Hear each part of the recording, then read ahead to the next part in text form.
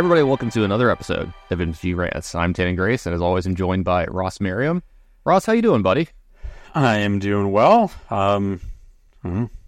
Another typical day, I guess. I guess it's been a bit of a weird weekend because I didn't get to watch much basketball. Sure. So I don't have any Utah Jazz rants because it was All-Star weekend. Sure.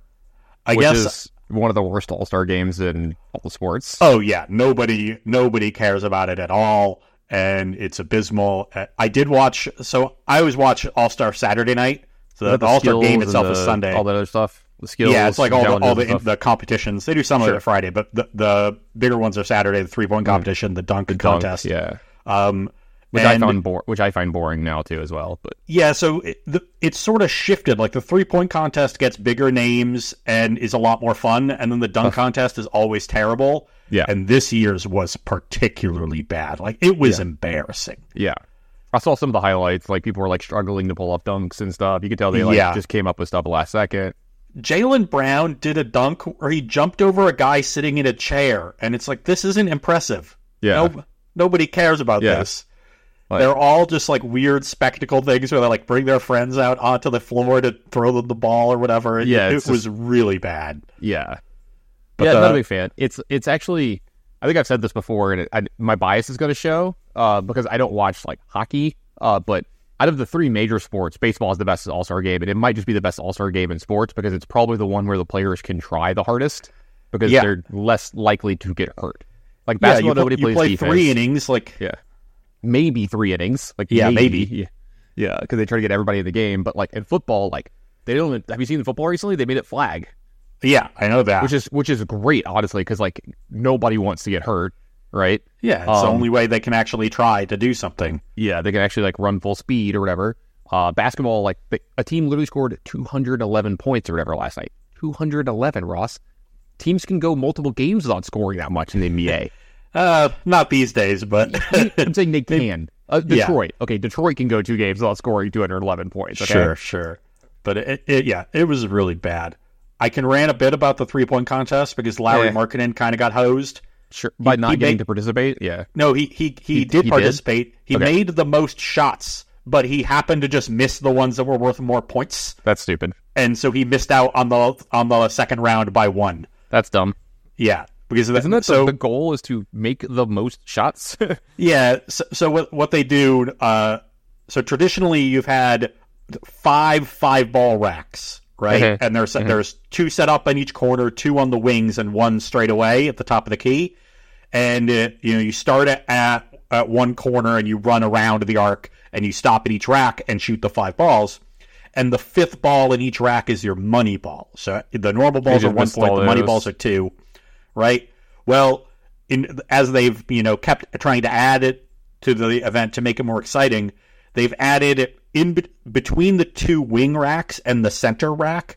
There's 1 ball on either side of it, so 2 more balls that are set on their own rack deeper. So like it's like a 28-foot shot instead of a 24-foot shot, and those are worth 3 points. So there's 2 of those, and each contestant for each round gets to select one of the racks, and that's their money rack, and every ball is a money ball.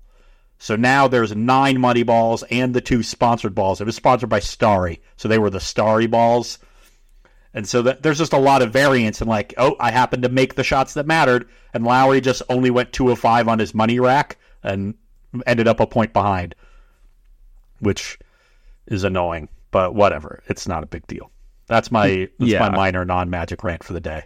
Sure. I'm sure it won't be the only one. But that, and God, I wish I had basketball again. I tried watching a college basketball game, and it's just so bad. Oh, my God. It's just a horrible product. You would hear a really funny sports thing that happened to me a couple days ago. So Friday, I think it was Friday, my buddy texts, I like wake up to a text at like 8 or 9 in the morning. My buddy's like, hey, do you want to go to the LSU baseball game today? It's like the second game of the season. College baseball just started. You know me, big baseball fan, especially the beginning of the season. I prefer major leagues to college, but it just so happens that my alma mater and, my hometown team is exceptionally good and is usually very good. We're the defending champs. We had the number 1 and the number 2 pick in the draft last year, which has never happened before. And our team is still very good. And my buddy is like asking me to do stuff like, like once every like week or two for the last like month, and I've had to quote unquote blow him off. I had to be like, no, like I can't go. And I'm one of those people like, I don't want to like keep telling you no, so you stop inviting me. Yeah. And like I'm like wishy-washy when I wake up. I'm like, whatever, yeah, I'll go. I didn't realize what the weather was going to be. That's just how things are these days. Yeah.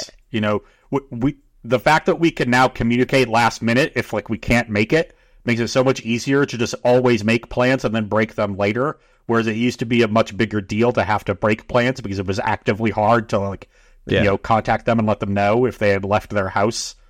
Sure. I have been flaky in the past, so I try not to be now. It's like a personal thing. But so I'm like, yeah, sure, like I'll go or whatever, right? Because I'm like, I need to get out of the house more, et cetera, right? Anyway, so I should have looked at the weather forecast because it was cold, like really cold, Ross. Was it cold or tannin cold?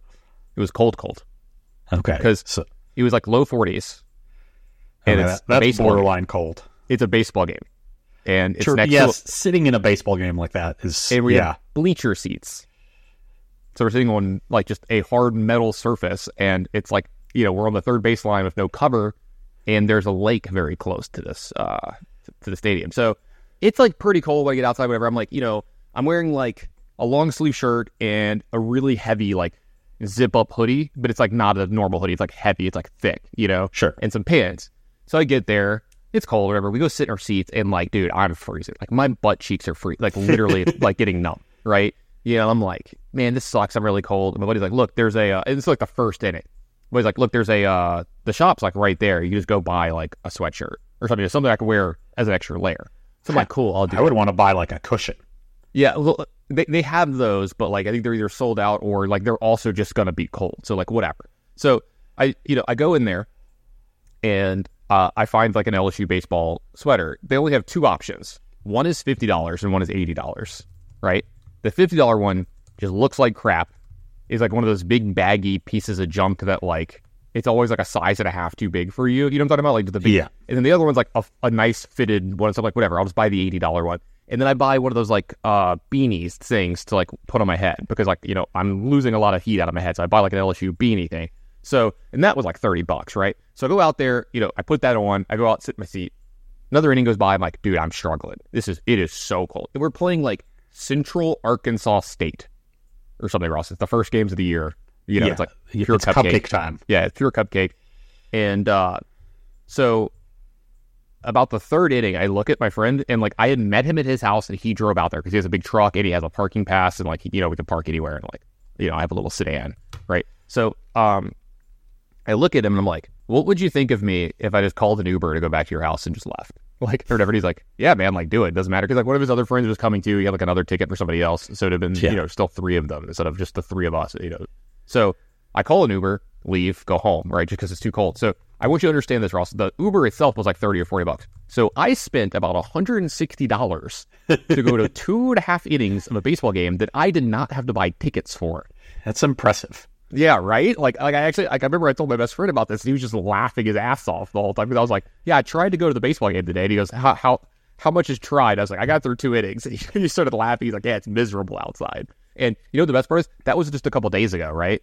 Right now, it is. Let me get the actual temperature right now because it's a little later. It's 4:30 in the afternoon for me right now on a Tuesday. When this was like a Saturday or Sunday, it is 71 degrees outside. It was 75 earlier. Like I'm going to play golf tomorrow. Like that's what weather in Louisiana is like at this time of year. And it's just wild. Like I literally wore shorts and a t-shirt today. Like went to the gym in shorts and t-shirt. I was like, yeah, this is just beautiful.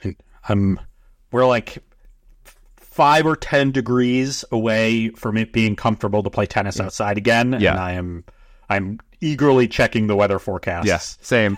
I don't know. Did you by any chance watch any of the? It's completely okay to say no. Did you watch any of the coverage of Denver last week? Of the RC? Yeah. Yeah. Did you by any chance catch the opening scene of Denver last week? I didn't catch it on coverage, but I saw other people post about how it was snowing. Yeah.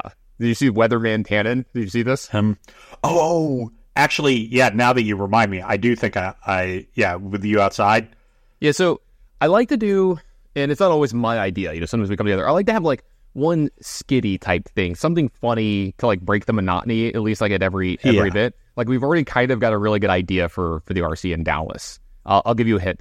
I own a real cowboy hat, and I have a friend that's very good at leather work. So I might, for the interviews, I might have a holster where I put the mic into the holster, and I might learn to spin it. Like, like the old school, like Westerner, like Western movies with the gun, the spin it. Like, I might do some fun stuff with that. But quick draw grease. That's what we always call them. You've eaten your last haul, buddy. But anyway, it's not anything to do with guns, but that's what we call them. Sure. Like, I'm not a big gun person, but anyway, and like, I got to have a lot of fun with it. I mean, if you watch it, I'll tell you this: it was the idea was it was not a spur of the moment thing. It was we had this plan where I go outside into the snow, and it's like literally snowing because it's so cold in Denver. And I start doing the intro to the show. I'm like, hey, welcome to the snow-covered mountains of Denver, Colorado. Like, obviously, make the little pun or whatever. Like, blah, blah, blah, this. We got this many players. This is the biggest RC of all time. And then all of a sudden, I'm like, cut. It's way too cold out here. Or whatever. And then it immediately jumps to me inside. I'm like, hi, I'm a much warmer Tammy Gray. So we do the show. And like, gets a little giggle. And just, stuff like that's fun. Like, I miss that kind of stuff. This made me think about it, like how cold it was, even to stand out there for maybe 10 minutes. Also, we got a new camera. Or one of our cameras is new for that one. And it's a big upgrade. It's so good that people ask me, they're like, was that Photoshopped? Like, was that a green screen? And I'm like, no, I'm like, you can see the snow on me. like I am in the snow or whatever. But Denver is gorgeous, by the way. I've never actually gotten to spend time in Denver. Like, the city's pretty nice. It's too bad that like half their sports franchises are a joke, but the other half are good. So I don't know. But hey, yeah, the basketball team's good. That's all that matters. Yeah, it was an interesting trip. And this is kind of what the show's going to be about. We're going to cover a lot of the formats, and the one I think you wanted to start with Modern, right? Yeah. And so like this was a really good segue, Ross. I don't know if you even noticed the segue was happening as it happened. I did notice. I was impressed. Yeah. You kind of ruined it by pointing it out, but that's okay. That's the point. It's funnier for me when I do that. All right. Anyway, so we're just moving into Modern, and an actual like really old school Magic player that I've known for 15 years ended up winning this tournament this weekend. But I'm going to say this with a grain of salt as we get into Modern. I'm not the biggest fan of where Modern's at right now. I don't think anyone is. Yeah. It's in a rough spot for us. Yeah. Basically, for the last year, it feels like WotC has been trying to ban all of the things other than the free spells, but the problem is the free spells. Yes, I guess they did ban one of them with Fury, but that one wasn't nearly as big of a problem as Grief. And now we've got that one felt like the Bridge from Below ban, where we're like, okay, we get it, but this one, and they keep printing things that have these cost reduction mechanics that allow you to play them in the Cascade shells, but they're cheaper. So the Cascade decks keep getting better. And if you remember when they announced Shardless Agent in Modern Horizons, I think you warned us that something like this was going to happen. Yeah, because we had just come out of the Tybalt's Trickery month of complete nonsense, and they had to ban that. And when that was going on, I advocated for just banning the 3-mana Cascade cards. And when they didn't, I was disappointed. Then they revealed that Shardless Agent was in the next Horizon set, and I realized oh, that's why they just couldn't, because they're intentionally putting these in, and I just knew that it wasn't gonna end well, Tannen, and I was right.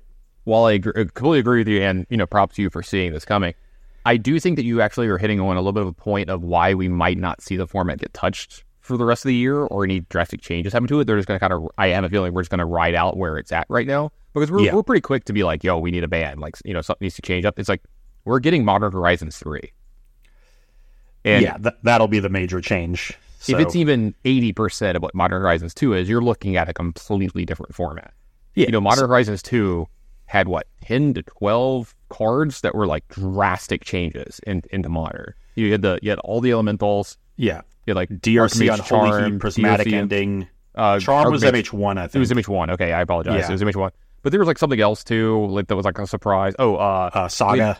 With Saga, we had the cookbook stuff. I think was in that as well for a little while. Asmo stuff that was tried for a while and could still be a thing here at some point. We've got a lot more artifact stuff coming out and shit. And we're getting very close to an artifact deck being good again. I think we're getting very close to an artifact deck being good again. I think we're getting very close to an artifact deck being good again. I think we're getting very close to an artifact deck being good again. I think we're getting very close. And there's even some showing up in Pioneer and stuff. But and the domain creatures that are now starting to see some play, like Scion of Draco. Yeah, Scion of Draco was sort of the breakout card from the weekend because of this domain Rhinos build. Yeah, I'm mad at myself. I had a ton of those and had gotten rid of them very recently. I was like, whoops. They went from like $2 to like $15 overnight, Yeah. Which I'm not sure if that's the actual correct build. Because like, here's the thing. Let's talk about that deck for a minute. The deck of the tournament, just Rhinos in general. And then you had the two different flavors. You had just Teamer Rhinos.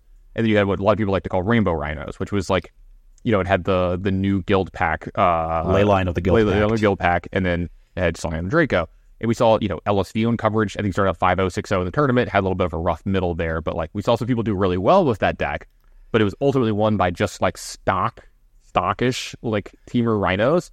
Yeah. And I kind of lean towards that one, not just because of the results, but I think the deck is going to have better draws on average. While I do think Scion of Draco is, like, pretty damn good and impactful in the mirror. And some other stuff where, like, on turn... Because, like, sometimes on turn 2, you're just like, here's a 4/4 flying first striker or whatever. This is a deck that hasn't had a proactive play before turn 3, and now barring, Gemstone Caverns. And now it does. Like, it has a 2-mana proactive play. That changes the dynamic of the deck. It gives it more pressure, and it, just lets it, like, punish stumbles and do, just be a more well-rounded deck. Where it's not... it's... you already got around the restriction in a reactive way, playing the various split cards, Dead Gone, Fire Ice, and then they had Fury back in the day, a bunch of other early interaction. Now you have early proactive plays, and that really sort of is the last missing piece of the deck. That said, like, we had builds of Rhinos that played Scion without Leyline of the Guild Pact a year or two ago, and they ended up not proving to not be good enough relative to traditional Teamer Rhinos. So it's clear that Leyline has been a big part of reviving this archetype, and that deck had a really good weekend. We're looking at Frank Karsten compiled the modern win rates for the top decks across all the RCs that week, which was one of the US one, one of the Canadian ones, and the Japanese one. And Domain Rhinos comes out ahead in terms of win rate. It won 60% of its matches across about a 340 match sample. Does pretty well against most of the other top decks. I see that the only other of the 6 most played decks, the only one where it was, under 50% on the weekend was Living End, which also had a very good weekend. And like that's like the breakout deck for me this weekend. Is like Living End is not only it's a good powerful deck with some upgrades recently, but you look at its matchup against both the Rhinos variants, because Rhinos was like 20-something% of the field at all the events as well. Yeah, you see typical, the traditional Teamer list has a sample size of 2,600 matches. So a huge sample there, winning a little over 50%, but was quite weak to Living End at 33% over 200 matches. Yeah, you're looking at a 68 and 141 spread. That's not good. Yeah. So it's pretty clear that Living End has the edge in the Cascade Mirror, and that's not a big surprise to me. Actual Living End is a very good way to clear up the Rhinos in Rhinos, and then now that you have Grief and Force of Negation, like they basically only have Force of Negation and maybe like Mystical Dispute to fight your forces. So I think it's a lot easier for the Living End deck to force through its Living End, at which point the various removal spells are pretty bad. Tishana's Tidebinder is a nice tool in that matchup, so maybe the Teamer lists go up on that card. But I think it's pretty clear to looking at these win rates what the story of the weekend is. Like, we went in late in the week, the Domain Rhinos deck started getting some buzz. A lot of of the better players in the room played it. You mentioned LSV; it had a very good weekend. So then, what is going to then prey on that deck? It's decks that actually have good interaction for it. Dealing with a ley-lined, souped-up, Scion of Draco is pretty difficult. You need sweepers. What are the next 2 best decks in win percentage on the weekend, Tannen? Decks that have sweepers. It's Living End and Azorius Control.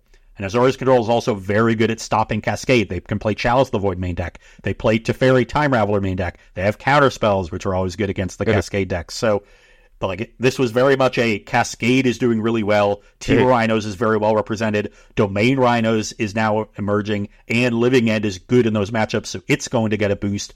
So what are the decks that are going to be able to beat these Cascade decks? And Azorius Control is a clear winner there. I want to talk about this a tiny bit for a second. I'm going to go on 2 different things here if I can remember both of them, because I'm going to probably lose my train of thought since I'm an old man. The Cascade decks, Temur Rhinos in particular, it's starting to feel like a legacy deck to me. Like, you're doing this very powerful thing all the time. Like, your draws... I think I said this like a year ago on the show, that there was a while there when Rhinos wasn't the best deck in Modern, but if I had to, like, play a tournament with minimal testing and stuff like, this is the deck that I would gravitate towards because it has a good corrective plan that is obvious what you're doing. Its average opening hand is, like, probably the closest to the mean, if you get what I'm trying to say there. It has the same opening hand every game. In my opinion, like when you know what I mean, you have the smallest range of opening hands, and like I goldfish the deck a lot. I played a little bit of the Friend, and I'm like, dude, I'm just never mulliganing with this deck. What is it? And he's like, yeah, the deck just doesn't mulligan very much. It's great on that, and if it does mulligan, its 6-card hands are still really good because your Cascade cards are so powerful at catching you back up by putting 2 Rhinos into play. And then now the way the deck's built, you have some really, really good interaction, right? But then in the form of permanents, with Subtlety and Tidebinder. But then not only do you have Subtlety, now you have Force of Negation at like the max. Now you're playing, the guy that won, he actually knew that Living In was a bad matchup, and he had 4 Endurances in his sideboard. And I watched him just crush Living In. He was like, look, I knew this was the problem. I came here expecting this, kind of thing. Nice. And yeah, and like, so you're looking at a deck that now has somewhere between 8 to 12 or more quote-unquote free spells, right? Things that you can like pitch to play when you're like tapped out and stuff. So it starts to feel almost like a Delver deck in Legacy, and like you're doing very similar things, right? And there's little things here or there that you can get an edge on, and I don't know, like the deck feels great to me. Both of them feel very much like almost like it looked like a Legacy match when they were playing each other. Modern these days, Modern post MH2 feels a lot like Legacy in the early 2010s. Okay.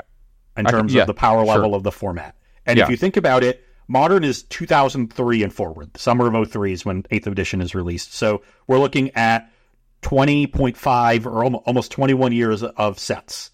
Magic was released in August of 93. So which is like Legacy. 20.5 to 21 years gets you to about 2013, 2014.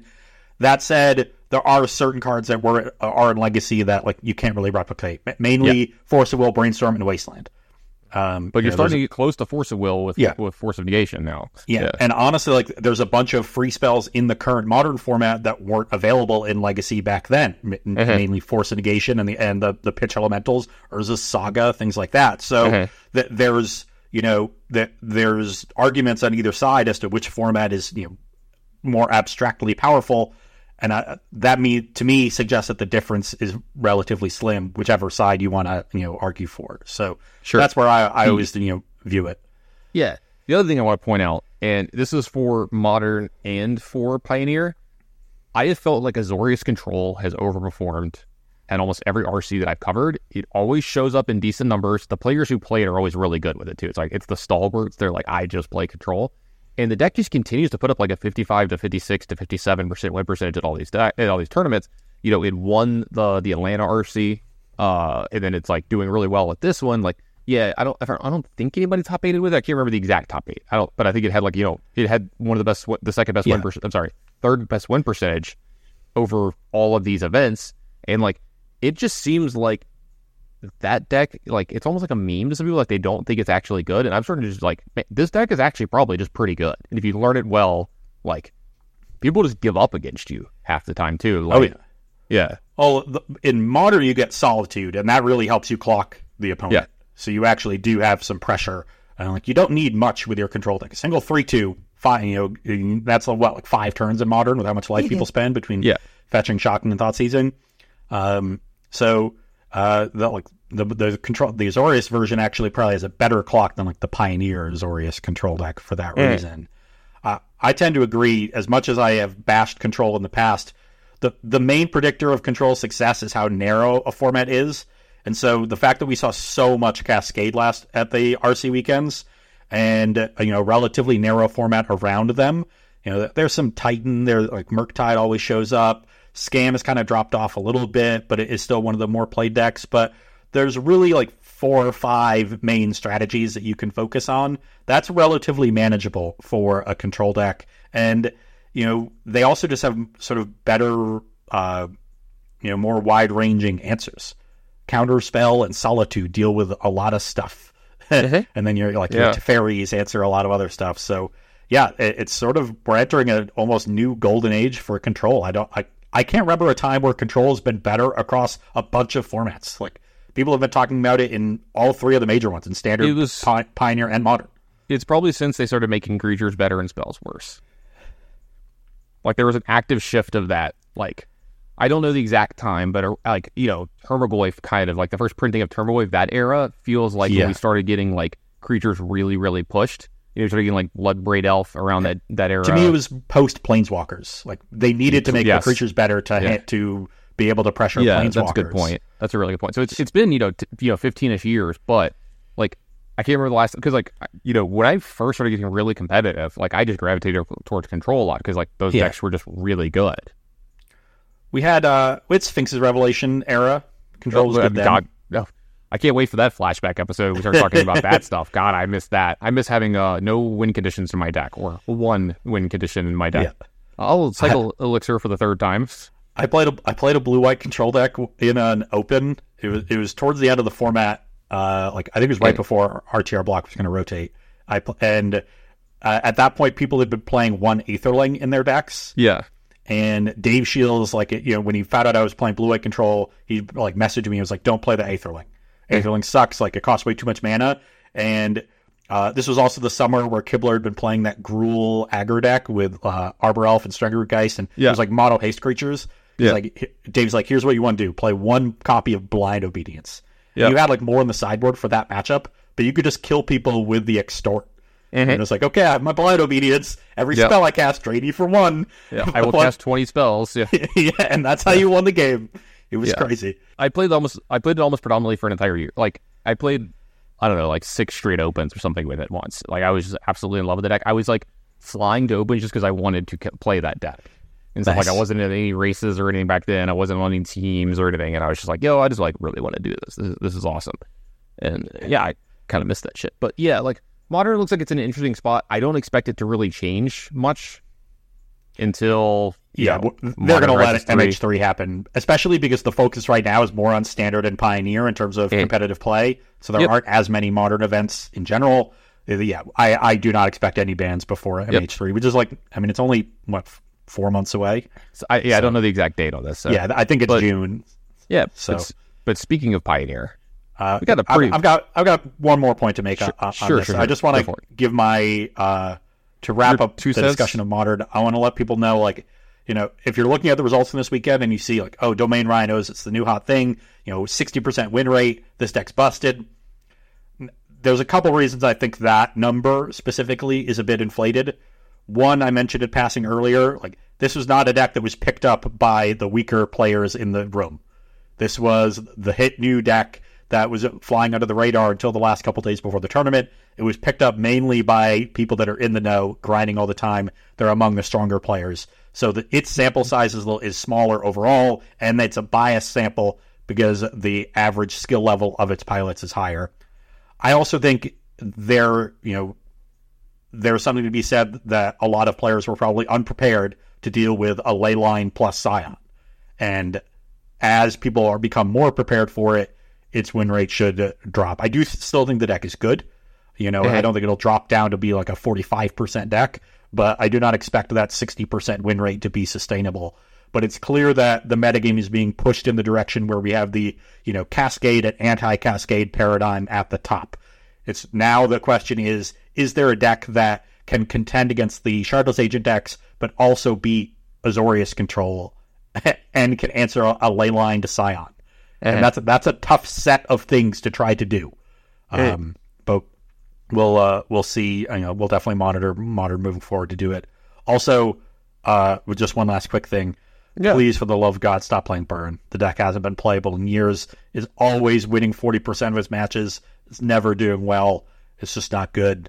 And also, same for Tron, which will only somehow be good as soon as a Modern Pro Tour happens. And for whatever reason, like a perfect storm of metagame conditions happen for it to be good in exactly that weekend and never again. I don't get it. It's an enigma. But those are my feelings on Modern right now. All right. Speaking of what we've got going on this weekend, we do have a Pro Tour coming up in Chicago. By the way, I can't wait to sit home and watch coverage. I haven't done that in a long time. I've been busy usually this weekend doing the coverage. And that's not a shot at like not getting to do coverage. Like I'm actually looking forward to doing that. I haven't done it in a while. And yeah, we've got Pioneer coming up along with Murder at Karlov Manor. I have to remember to say it correctly. I know your partner has a big thing about it on Twitter that she always talks about. Yes, just constant. It is not Markov Manor. It is not Markov Manor. Yeah. So the problem is when you do that, it makes you think Markov Manor. Like I make myself just say it correctly because like so. There's a thing about a tangent for 2 seconds, and I won't go too deep in this. When you're doing coverage, like it's a thing that does in sports. So people are like, in golf, they're like, don't hit it in the water, don't hit it in the water, don't hit it in the water, and they hit it in the water. Well, it's like your brain doesn't know that you're like doing a negative or a not thing. Yeah. They just hear hit it in the water and start focusing on the water, and like you can subconsciously do that. So like when you're thinking of like things not to say, let's talk about things to say. And do that instead, and think that way because it's a better habit forming thing of let's steer things this way, let's say things this way, let's only do this instead of thinking about what not to do. Because then you start thinking about that thing, and it's more likely to slip up or slip in. Yeah, your brain works on positive affirmation. Yeah, exactly. That's a better way of putting it. Thank you, Russ. But yeah, so we've got a Pro Tour coming up this weekend that I'm pretty excited to watch. Our longtime friend Brendan McCann was actually competing in it this weekend. I was doing a little talk with him about preparing. We were supposed to prepare a lot for the limited portion, but life gets in the way and stuff. But it's Pioneer. I'm interested to see what the pros do because, like I was gonna say, when's the last time the pros got a hold of the Pioneer format?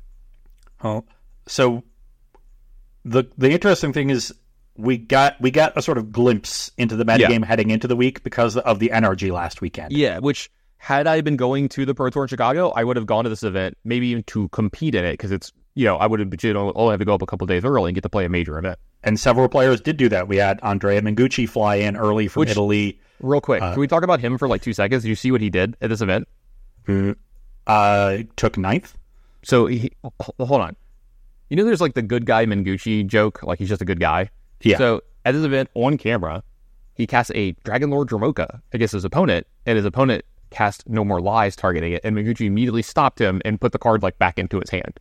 Yeah, he's like no, my card's like uncounterable. Like don't do that or whatever. And like just good guy Mengucci. Just I also watched him point out lethal damage to his opponent and then scoop as a result. Yep, he's like, yeah, you got lethal with this. I'll just concede. Yeah, just doesn't make them find it.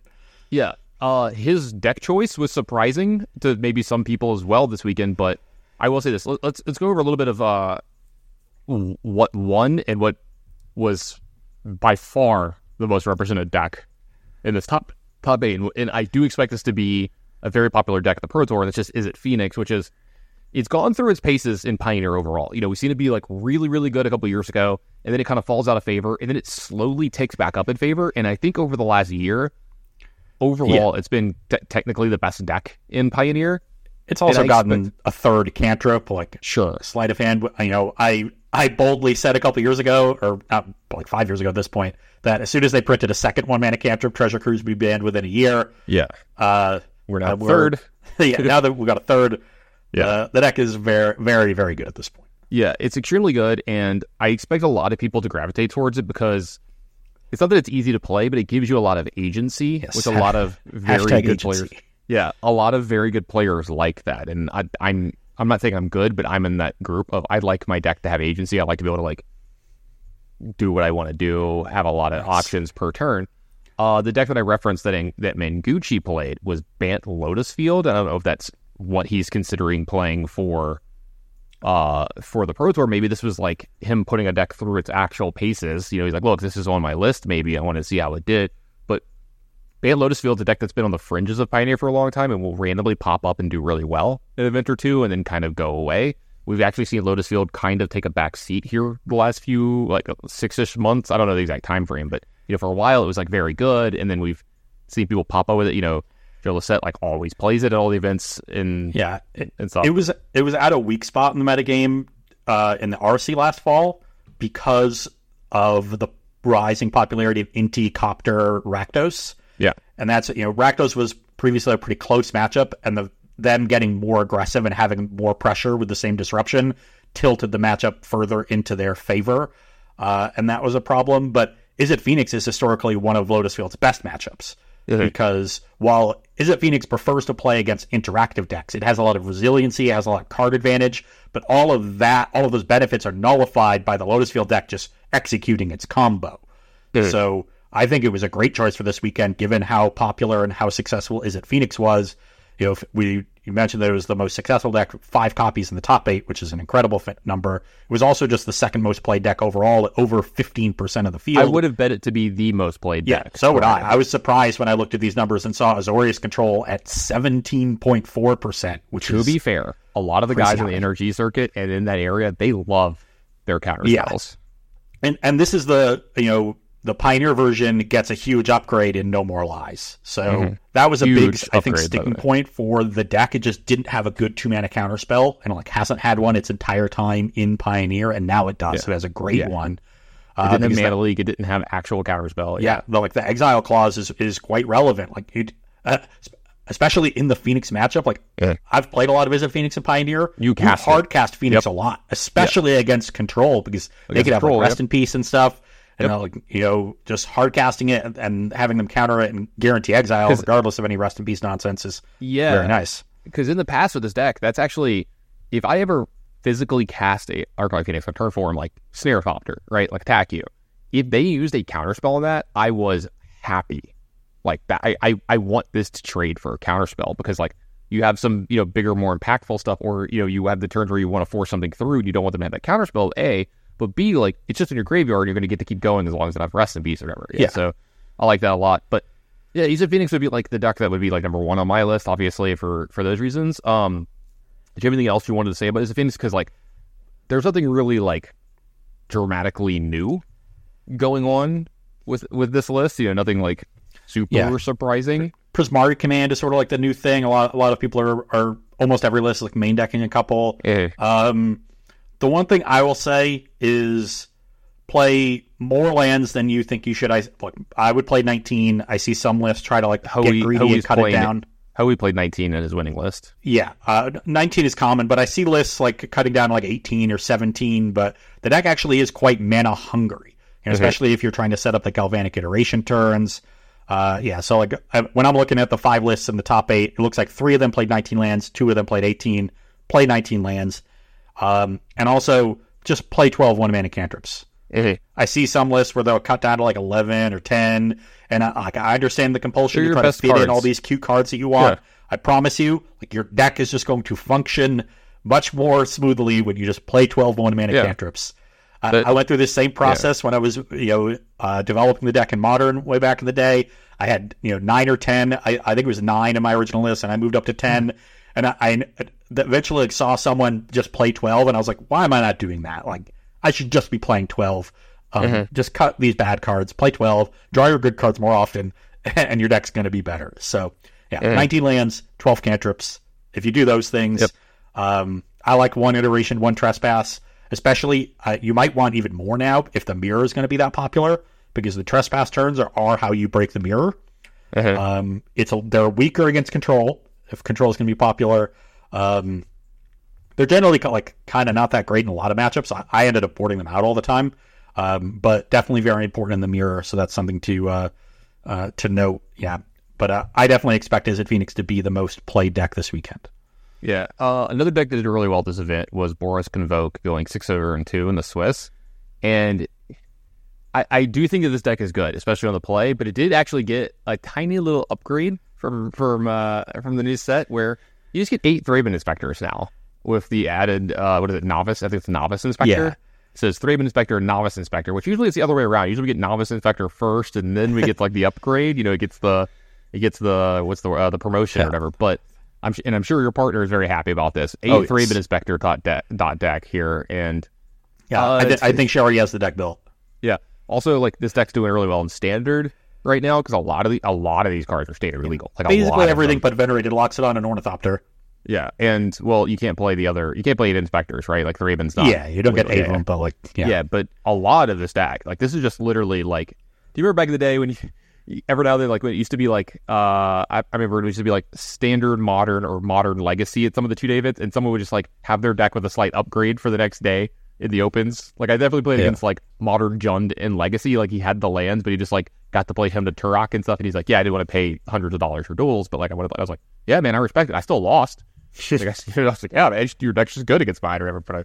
But yeah, like this is the thing. I don't think that's what happened here, but there's so much that's legal and standard right now. But anyway, like this deck's pretty good too. Like I expect some people to play this deck along the weekend because I think this deck's like extremely powerful as well. I mean, some of the draws in this are just unbeatable. Yeah, I was a big fan of this deck for the RC. The way the metagame broke out, the rise of Amalia for that week made the Boros deck significantly worse, which was unfortunate. But Amalia has dropped way down. It is quite weak against control, and not that good against like Lotus Field if that's coming back. So it seems to me like the way the metagame is shaping up, we're setting up for a potentially good weekend for aggressive decks. If the most played or most successful decks are Izzet Phoenix, Control, and Lotus Field, that's a metagame where I think Boros Convoke could do quite well. I think it has the speed to just race Lotus Field. I think the go wide strategy presents problems for Izzet Phoenix that mainly relies on spot removal. You do see them play sweepers in the sideboard now, presumably to handle the Convoke matchup. But they've got like 2 copies of Anger of the Gods. Like you should be able to play through that reasonably well. And then you've also seen a decline in the Rakdos decks, and those decks are typically aggro killers. So I do think that the aggro decks do play out well as long as you have a reasonable plan for the control matchup, which is really just like playing smart. Don't play super hard into the sweepers unless you like your hand is super all in. Like sometimes you just get the all like Ornithopter hand with Gleeful Demolition, and you just got to go for it. You can play things like Get Lost to help answer temporary lockdown. So yeah, I'm with you. I think Boros Convoke is poised for a good weekend. Actually, I watched a lot of coverage for this, and when I saw the top 8 and the way it broke, I thought Nam was going to win. I thought Boros, I thought he had great matchups across the board. He ended up losing in the quarters. The matchup wasn't on camera, so I don't know what happened, but he was my pick just looking at the matchups, and I wouldn't be surprised if Boros Convoke does reasonably well this weekend. I would also point out the mono white humans in the top 8. I was going to do that if you didn't, yeah. Not a deck we have seen a lot recently. Humans has fallen almost completely off the map, but this is a metagame where I think humans could perform quite well. It's has the strength to beat Lotus Field. It has a reasonable matchup against Izzet Phoenix. Thalia is excellent against them, and you can sort of overload their removal as well. You have an easier time playing against Anger of the Gods than the Convoke deck. Adeline is just excellent against Anger of the Gods, and humans historically is very good against control. I do think the control deck has just generally gotten better, sort of across the board. Things like No More Lies and other upgrades have gotten in the last year or two, but that matchup when I played humans, a couple of years ago, was awesome. Mutavault is just potentially the best card in all of Pioneer against Azorius controls. So, I think humans could be poised for a resurgence as well. Those are the 2 aggro decks I would have my eye on. Mm-hmm. I think really, really good point out. I'm wondering if this, like you said, I wonder if Lotus Field is an actual thing, but I'm worried about it with this much aggro in the field. We saw a Grixis Phoenix list do okay as well as being, but again, the Grixis Phoenix deck. Yeah, I'm not the biggest fan, but it's gonna be interesting to see if it's just like a pure aggro. But like I'm surprised. I don't know if I'm surprised, but like I'm just looking at this. I think there's like 1, maybe 2 there's a couple. There's like 4 Rakdos in the top 25, but like for a deck that used to be the most represented deck by such a wide margin, and now you're seeing it getting kind of overtaken by all these other decks.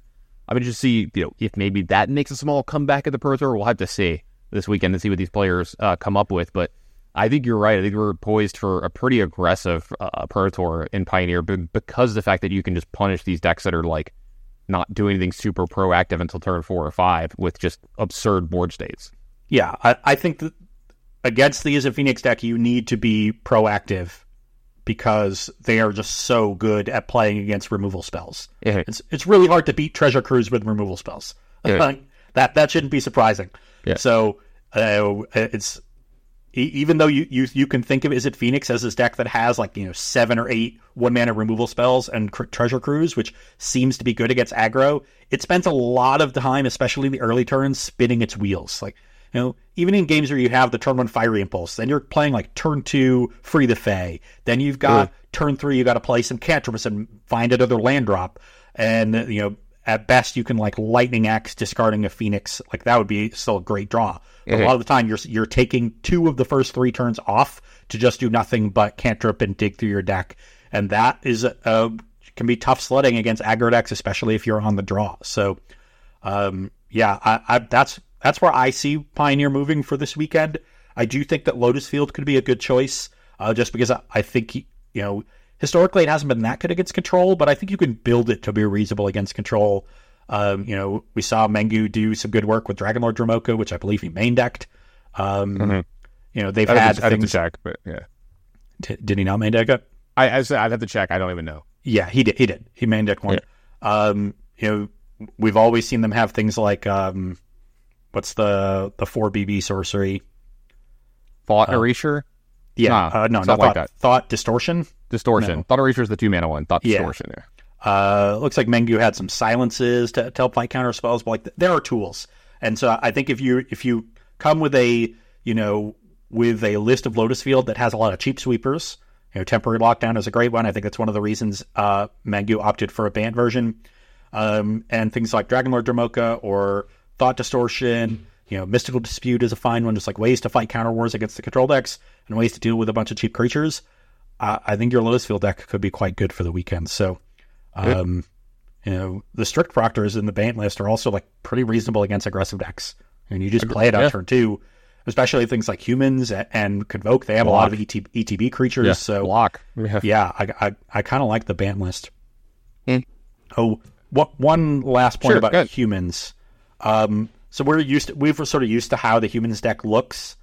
I think if I were building Humans, I would very strongly consider not playing Brutal Cathar. I think that is a card that was there because Mono Green was always around, and it was very, very good against them while still being fine in other matchups. But getting the 4/4 out of the way, it's pretty bad against Rakdos. It's not good against Phoenix.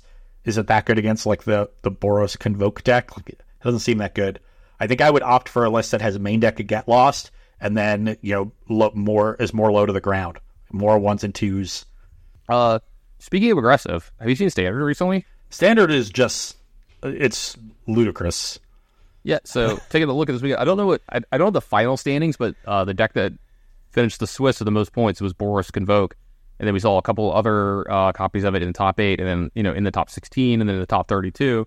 Deck that a lot of people have been talking a lot about, and it's even gotten a slight upgrade here recently too, with, again, Novice Inspector coming in pretty big. It helps with Gleeful Demolition quite a bit in the matchup, just having another way to put an artifact in play. So you're looking at Volderian Epicure and Novice Inspector on turn 1, giving you an artifact for Gleeful Demolition, as well as helping out a lot with Warden of the Inner Sky, giving you things to tap and move all in all your stuff, and then Ward Leader's Call as well, a new rare as well from the new set, coming in and being pretty good and big in these matchups. The fact that, can you imagine in a creature matchup, you have this and they don't, you're just gonna win. Your stuff's just bigger and stuff. And so, this deck can have absurd draws against a lot of people that they can't keep up with. You're looking at Jotun Frontliner as well, starting to make its presence felt again. Sanguine Evangelist is starting to come in a little bit as multiple bodies, just to make sure they can recover well or put as many things on the board as possible.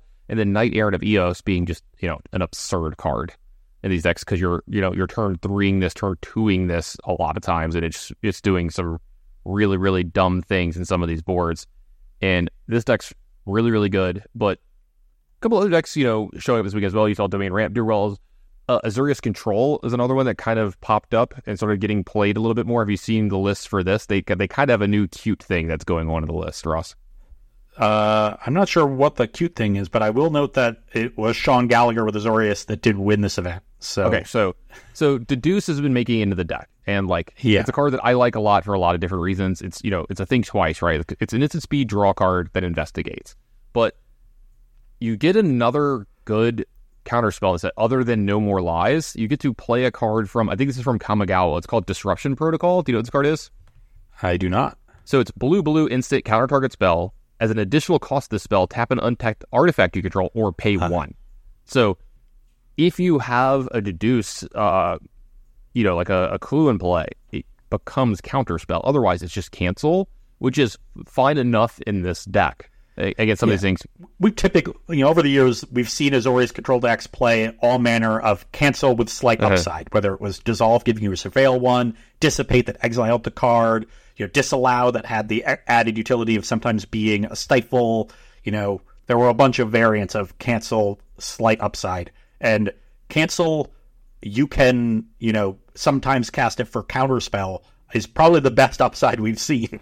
Yeah, and it looks cute. It also looks like it's really good and did really well this weekend. We've seen Domain Ramp a million times. We've had this deck around a lot. Not too much to really talk about there, but Sunfall, again, doing a lot of really heavy lifting here. Card that, people have even started talking about, can we get this card banned in Standard because of what it does to the format?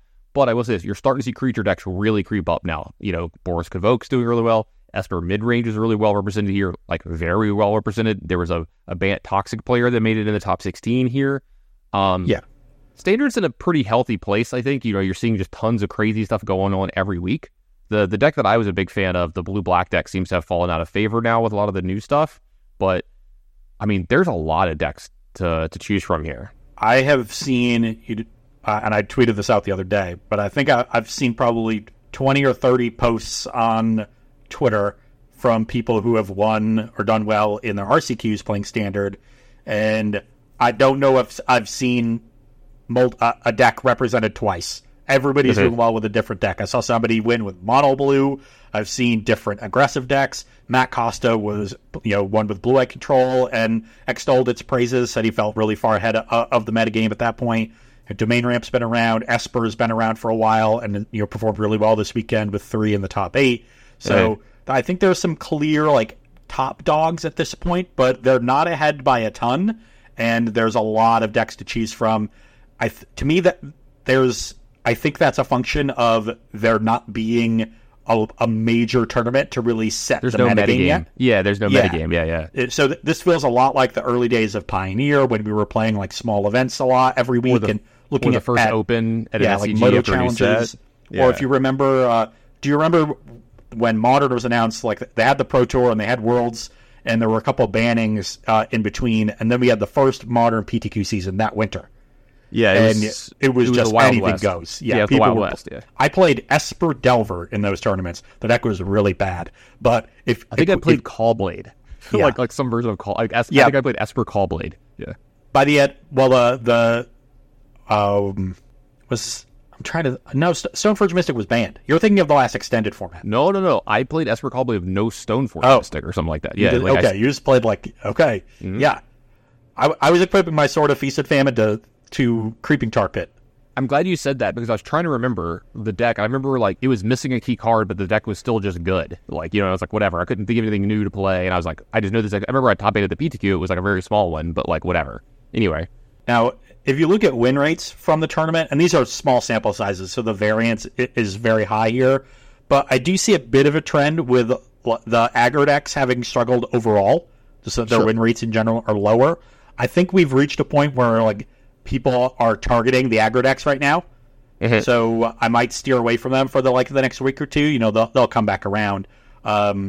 Because I do agree that I think the Boros Convoke deck especially is incredibly powerful. If I were going to play an aggro deck, that's definitely the one I would pick over, Bant Toxic or Mono Red or something like that.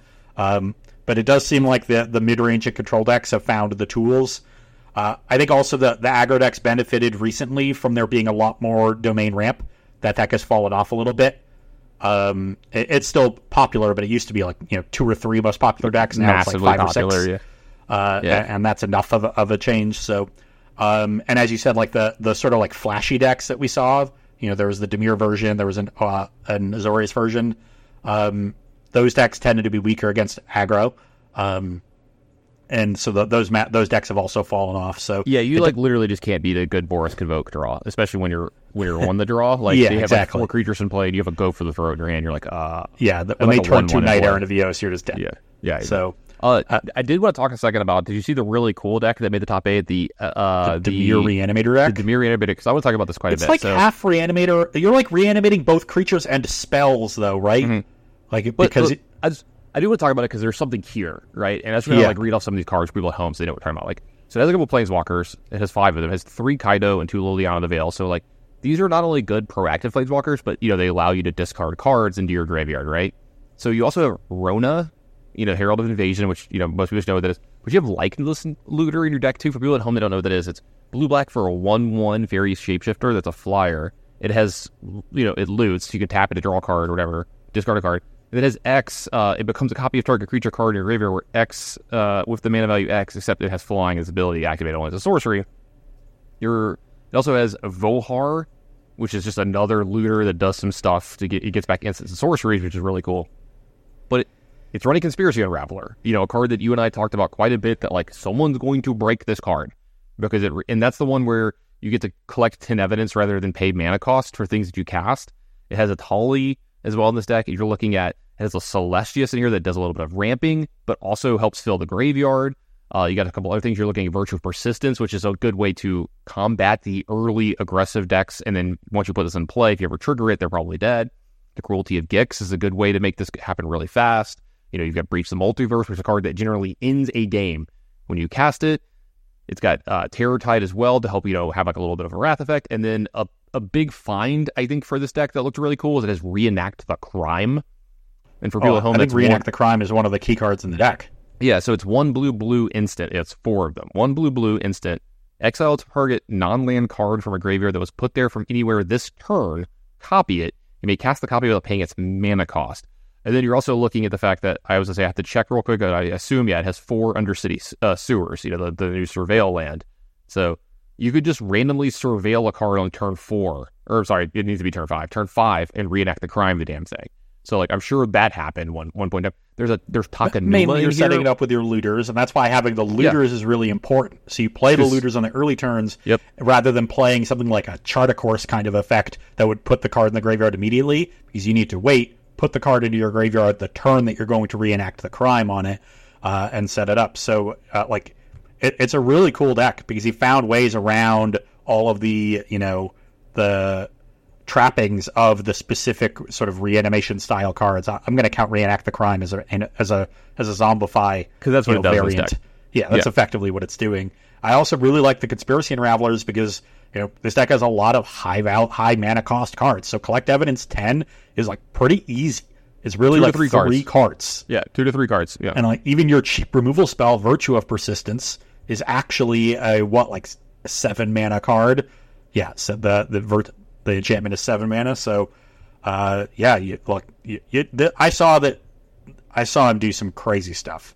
It was playing against Convoke, and he cast Breach the Multiverse and ended up like chaining them together, and eventually like gets an Atraxa and gets an Imidane's Recruiter from his opponent's deck and just like combo killed him. It's like put a bunch of creatures into play, gave them all pretty good. It was ridiculous. So. Yeah, I'm excited to, this is definitely the coolest deck from the weekend, so I hope it has some staying power here. But this is the kind of stuff that, we're going to slowly find over the course of this season. I remember, going back to comparing to the early modern PTQ season, Melirapod emerged early on in that season, and Tron was the big deck at the end of the season. Somebody crushed a Moto PTQ with it, and then it was everywhere on the last week of the PTQ season, because it was just it's such a different deck than what everybody had been playing against. We're all just playing weird fair Jund piles, and Tron just kind of ran roughshod over the format until it adjusted. But it's cool to see that this standard format has decks like this available to it. Because that should be the one benefit of expanding the rotation and having a larger standard format, is you can find cool synergy-driven decks like this more often. And I think you had told me before the show today, since I mentioned it in this deck list, you had a little bit of a rant about some of these Surveil lands. Well, So mainly for Modern, because that's where everybody is going nuts about them. We sort of understand it in the formats where, you're playing them naturally. They're kind of tapped lands. They're not all that much better. They're basically temples, right? And when you can fetch them, they get significantly better. But I do think people are going overboard. I know if you've consumed any of my content over the years, you know how biased I am towards ETB tapped lands. And I underestimated them initially because of that bias. And because Modern has changed so much in the last few years, the fact that we have so many free spells now means that you actually have more mana to spend or to spare in the early turns. If you just have 1 mana on turn 2, it's not that big of a deal because you can play some free spell to catch back up, whether you do it that turn or a turn or two down the line. So in a deck like Rhinos, I think they make a lot of sense. One, you're not using your mana on the early turns nearly as often, so you can just get free surveil towards your key cascade cards or your key early interaction. So 1 or 2 I think makes sense in a deck like that. But I keep seeing them also pop up in like Matt Nass played 2 at Yawgmoth, and I wasn't really down with that. That's such a mana hungry deck. And then I've seen lists of is it Murktide with 1 or 2. Can I interrupt for 2 seconds? The guy that got second place at the RC with Living End played 0. And he, I interviewed him, and he predominantly was like, I've tried it. Fine, not for me. He's like, I'm trying to curve out. I don't want to play a tap land to maybe put an extra creature to my yard. They all have cycling anyway. What are we doing here? And I'm like, that just makes sense. Yeah. Because no. On surface, you're like, yeah, this is a great fit. And then you play with it, and you're like, But I do think they're good. But because of the cycling, it makes a lot more sense to not play it in Living End because you are using your mana in the early turns very consistently. So that's the main question you have to ask yourself. How often am I using mana on the early turns consistently? Because if you're not fetching them early, then, they're not doing a ton. You can fetch it late, and it gives you, a little bit of value, and that's okay. That's why I think the first copy is reasonable, but you also just have to prepare for the times when you draw them, and they're really bad because you needed your land to be untapped. And so, you're making a judgment call as to which of those variables is larger. Is it the positive side or the negative side? And I tend to err towards having my lands enter the battlefield untapped. Now, if you can consistently fetch them on turns 1 and 2, then having 1 or 2 in your deck makes a lot of sense. So that's why I'm not a big fan of them in things like Yawgmoth, in Is It Murktide, in trying to think of another deck where that might be the case. Even Scam, I would be, concerned. Maybe you could play 1. Murktide is the big one for me. I just cannot imagine playing any copies in that deck. You need to play from ahead so much. You've got things like Consider in your deck. You just need your lands to enter the battlefield untapped. So I do think, we've gone a little bit overboard. Not too much. Just, realize that these lands are not free. They're quite good, but they're not free. Yep. I will say this. I do think they're very good. I think there's probably a spot for them that's okay. Maybe some one-ofs or whatever. I agree with almost everything you said, by the way. Yeah. I like them a lot in my format, the one that I made up. We're playing that a lot locally here, and they're really good. But I think you can definitely go overboard with them. I think you can put the value too high at some points. I do really like them in having 1 or 2 in matchups where let's say Modern, where you can fetch if you can fit it into the turns where you have cards that are super impactful in the matchup. So you're just trying to find those cards. I watched a Rhinos player really use it to great effect where the card's good. You look at the top, it's a spell, it's good, but it's not a force, right? It's not a endurance. It's not one of the cards that's super impactful in this. And if I can get to that 1 turn faster in my matchup, that's pretty big. And the fact that they have land types is pretty big, and we might see that come up as well. The next couple standard they'd sets. They'd be completely unplayable if they weren't fetchable. They'd be basically temples, which we didn't even really play in standard that much last time they were in standard. I was one of the only people who played those. Exactly. So, And I think if you look at the standard list, you don't see a ton of them in these decks. Well, the thing is, most of the standard decks are decks that are trying to play 1-drops, 2-drops, and 3-drops, and putting a bunch of these come into play tap lands in here is a recipe for disaster. if it's not exactly like the triome of the 3-color deck you're playing with, like Esper. Like Esper is trying to have 2 different colors on two, and sometimes 3 different colors on 3. And then like the red-white deck, the Forest Convoke deck, like if you draw a come into play tap land your first 3 turns and that's your land, I'm happy as your opponent. You can scry, you can scry and you can surveil. I'll let you do both. Don't cast a spell, please. Give me that extra turn, and then your deck is significantly worse. But yeah, Constructed Magic's in an interesting spot. I think the formats are in pretty cool spots other than Modern. Like I said, I'm not super happy of where Modern is right now, but like that's a thing that's going to probably take care of itself here in a few months. I'm really interested to see what's going to happen this weekend. If a deck breaks out, if there's like something relatively new we haven't seen, or if just like we haven't been realizing how good a certain deck is. Like I wouldn't be surprised, like you said, if an aggro deck really, really shines. Like one of the big like Handshake, it just comes out like every one of them is playing mono white or something like that, or like you'd be like, oh, like yeah, like we didn't know, like that kind of thing. We didn't get it enough, kind of thing.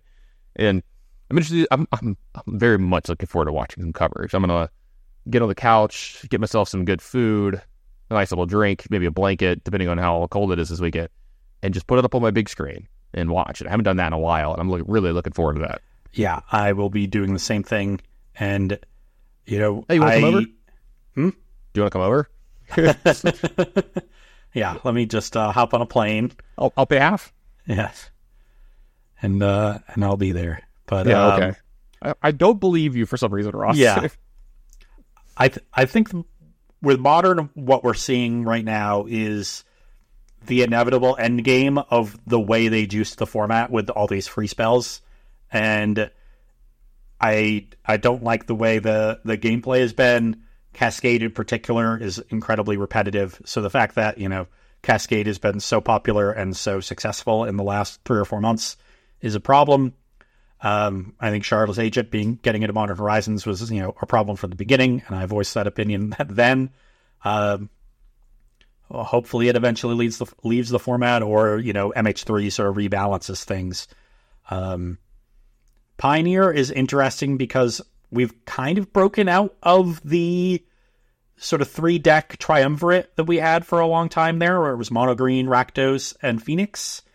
And, obviously, like, one of those decks sort of got banned out of existence. I'm a little surprised we haven't seen any other, like, 8 Llanowar Elf deck of some other kind. Like, maybe we will this weekend. Yeah. Maybe we just don't know green is actually good. Because it's clear that players are less prepared to answer them right now. Like, you're not seeing the Spikefield hazards that used to be a staple in the Izzet Phoenix mana bases and things like that. So I could see something like that breaking out as well. But, we're not seeing a ton of change in that format still. We haven't seen like new decks emerge. It's been more about figuring out where we are in the natural cycle of the metagame. And that's where, the previous point we both had about aggro decks seeming to be finding themselves in a good spot heading into this weekend. We'll see how that plays out.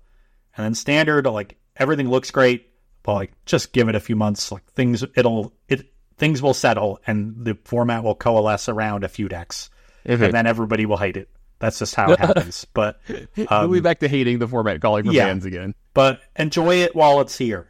Try out new things. We're in a point where you can like win with fun decks. This is the format you play if you like playing homebrews and working on your own decks. Dive into Standard, go to some local RCQs, and enjoy this honeymoon phase while it lasts. Because eventually, Inverter of Truths will enter the format, and then everyone will hate it. Inverter of Truth is into the chat. Yeah, exactly. Yeah. Well, everybody, that's going to be it for this week's episode. Thanks for listening. We love every one of you. Thanks for listening a ton. For upcoming stuff, Ross, I'm going to be at the Hunter Burton Memorial Open. I'm like 95% to be there. I'm on the staff list right now. I'm going to be doing coverage, helping out with that. I will also be at the RC in Dallas. So there's 2 Dallas trips going for me for the next couple of months. Other than that, I don't know what else I'm doing besides I'll be doing the Arena Championships as well this year. As far as I know, I'm doing the first one. It's going to be a slightly different gig for me. I usually only do interviews during that show, but for this episode, the way that usually works is the first 3 rounds are limited, and then they do a few rounds of constructed, and then they come back the next day, and it's constructed, and then the top 8. I will actually be in the booth for the limited rounds of that tournament. So I'll be making my way back into doing actual casting for Magic the Gathering, which is nice. I'll be doing that twice here in the next couple months, including back-to-back weekends. I'll be in Dallas, and then I'll be at home for the Arena Championships, which is nice. Yeah, so like a lot of stuff for me there with that. Do you have anything on the horizons for yourself? I know that Apex Gaming had just announced a new invitational series. Yeah, so as of us recording this on the Tuesday, Apex Gaming announced it earlier today. So you can go to their Twitter, or you can go to apexgaming.gg to find the schedule. This is a great growing tournament series. If you're in the area, anywhere around Ohio and in the Midwest, there are tournaments being run across a bunch of other local stores. It's not just in Caldwell, but the Caldwell events are going to be the biggest and best events of the year. They have been rebranded now as Apex Cons because of the new renovated space that they have. There's going to be a ton of events at them. You can get all the information on what's going on there at the website. And this year, we're going back to a point system and a leaderboard. So if you're going to the Apex events, that's where you're going to get the points. Well, they'll probably go. So for next season, we'll probably have some points at the satellite events, but those events are typically run as RCQs, and until SCG takes over the RC system later this year, we still are under the old rules where you can't keep playing once you're qualified. So they'll continue the way they are until that rule is lifted because of SCG. So we didn't want to have points available in a bunch of events that some people can't play because they've already qualified. That makes perfect sense. Yeah, that's why they got rid of them for last season. But we'll bring them back just with the Apex events for this season, and the next season it'll probably get rolled out for everything. So, apexgaming.gg is where you can find all the information on that. And then if you're not in the area and just interested in watching the coverage with me and Todd Anderson, you can... I am. I'm definitely interested. Yes, the first one is going to be in April. I think it's like April 16th, something around there. The schedule of those events is also on their Twitter on Apex Gaming. So I'll be back in the booth come April with Todd. And I don't know when my next Mana Traders event with Corey is going to be. A schedule didn't work out for us to do it this month because obviously Corey's busy with the Pro Tour and other things. And having a child. Yes. So an actual infant. Yeah. I think we'll be back at it in March for the Mana Trader series. Just check out, keep abreast of our socials for dates on that. And we'll announce it when it comes. So yeah, I'll be back in the booth soon. And, I'm looking forward to it. Well, again, everybody at home, thanks for listening. I think our next episode should be a wrap-up of the Pro Tour. If that happens we could maybe knock that out pretty quickly. We might do a little bit, like maybe half of a flashback episode, or just do a very quick episode and then do its own episode of a flashback episode. So you might get two for the price of one, which one might be short. So we'll see. Not sure how we structure it, but those are the things we will be doing. Yes, exactly. So... But if you're going to be at any one of those events, make sure you come up to Ross and say hi to us. We never tire of hearing how awesome we are or how bad we are at something. So let us know. Please tell me how bad you think Tannen is. Exactly. But I will say this. Almost everyone who's come up to me and said something about listening to our podcast, they've all just been like, I love the flashback episodes. And I'm like, I don't think you understand how much fun we have making them, because like getting to relive it's like we're the old men on the porch, sipping a coffee and being like, do you remember back in the day, kind of stuff. It's nice to remember I wish we knew we were in the good old days when we were in the good old days, that thing. So everybody, thanks for listening. Y'all are awesome, and we'll see y'all next week.